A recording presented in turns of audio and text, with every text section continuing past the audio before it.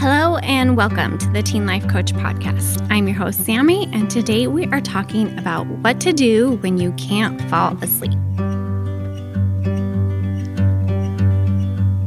Hey everyone, welcome to the podcast today.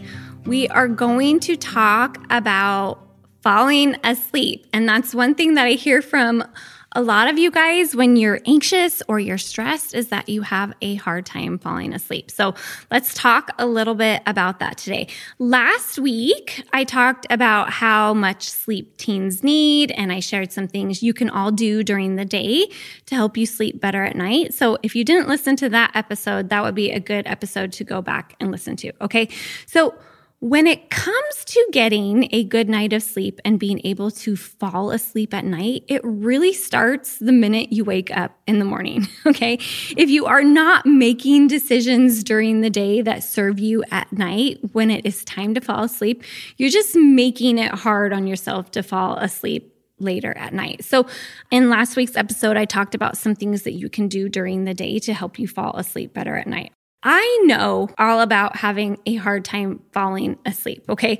One way that my anxiety has exhibited itself in my life is by messing with my sleep, and it's super annoying, okay? And it's kind of like this vicious cycle with anxiety and sleep. The more you worry and obsess about falling asleep, the more you stay awake worrying about it. And the more you stay awake, obviously, the less sleep you get. And the more tired you are, the more anxious and stressed out you feel. Okay, so I definitely know how hard it is to fall asleep when you are feeling anxious or worried about something. And that's kind of like my anxiety's go-to. And even if you're doing all the right things during the day, sometimes you just have a hard time falling asleep at night. And that's okay. So I just want to talk about some things that you can do when you are having a hard time falling asleep.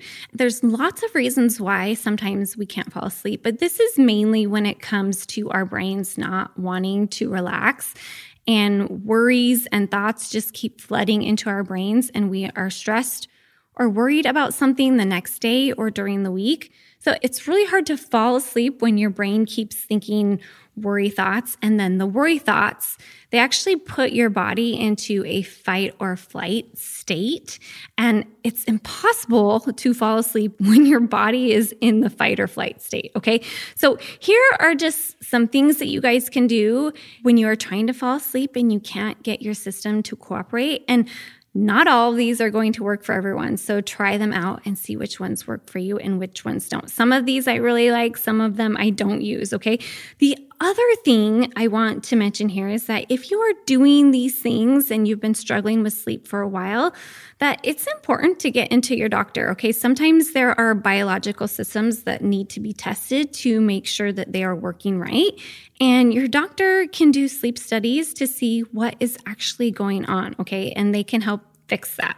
So sometimes you do need to go to a doctor if you're not falling asleep or not able to get the sleep that you need. If you are having trouble falling asleep at night, here are a few things that you can do. And the first one I would say is to lower the temperature in your room. Open the window or turn on a fan.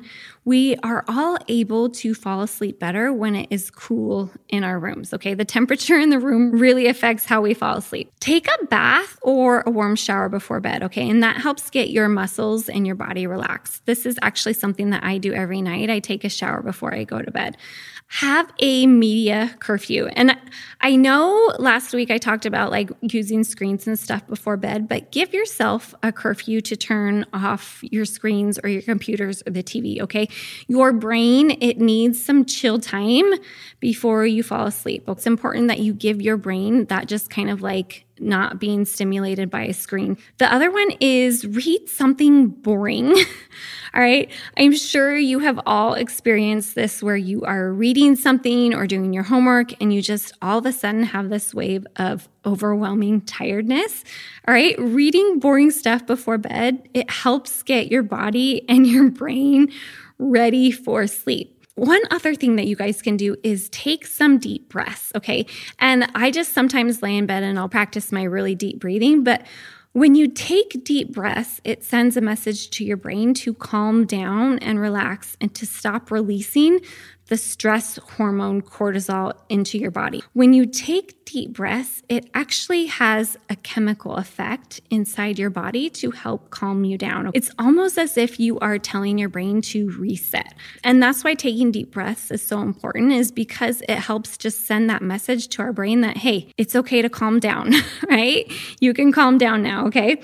There's also like meditation apps, calm music you guys can listen to. There's guided meditations that you guys can listen to, and those all help you control your thoughts before bed and when you're trying to fall asleep. One of my favorite things to do, actually, that I do quite often, is savor moments and memories inside your brain, okay? And this one is probably the one that I use the most. When my brain keeps thinking stressful thoughts, I redirect it either to happy moments that have happened in the past or happy moments that I am looking forward to. Okay, so here you might really love the memory of like when your puppy came home for the first time, and you can direct your brain to think about how cute the puppy was and what size he was, how he smelled, how his fur felt, what his bark sounded like, all the cute little puppy things he did, okay?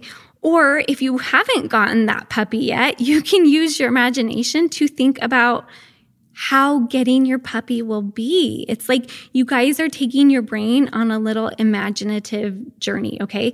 The thing about our brains is that our brains can only focus on one thing at a time. So if you're using your brain to think about memories and moments, it cannot think about the stressful things that your brain wants to think about at the same time, okay? So really learning how to redirect your brain to think about other things when you are falling asleep is my favorite tool when I'm trying to fall asleep. And that's a good one that you guys can practice. You can even kind of come up with things that you want to think about, or imagine how it's going to be to go to college or have your first boyfriend or anything like that. Use your imagination when you're falling asleep to think about anything but the stressful and anxious provoking thoughts. Another one, and this is the last one, is just to get up and take care of something that's worrying you really quick if it's an easy fix. My son came in the other night and he was like, "Mom, I can't sleep." And I was like, "Okay, what's going on?" And he was like, "I'm worried that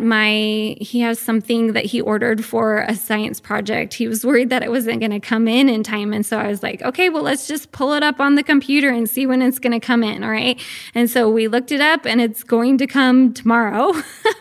And so it was like, okay, problem solved. We know it's going to come tomorrow, and now you don't have to worry about that and you can go to sleep. So sometimes it's just okay to just get up really quick and fix the problem, or talk to a parent if you need to talk to a parent so that they can help offer reassurance or guidance on the thing that we are worried about, okay?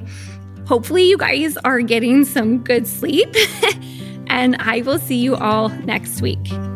If you are interested in any of my one-on-one coaching programs for teens and their parents, please visit my website, knowingup.com. That's KNOWINGUP.com.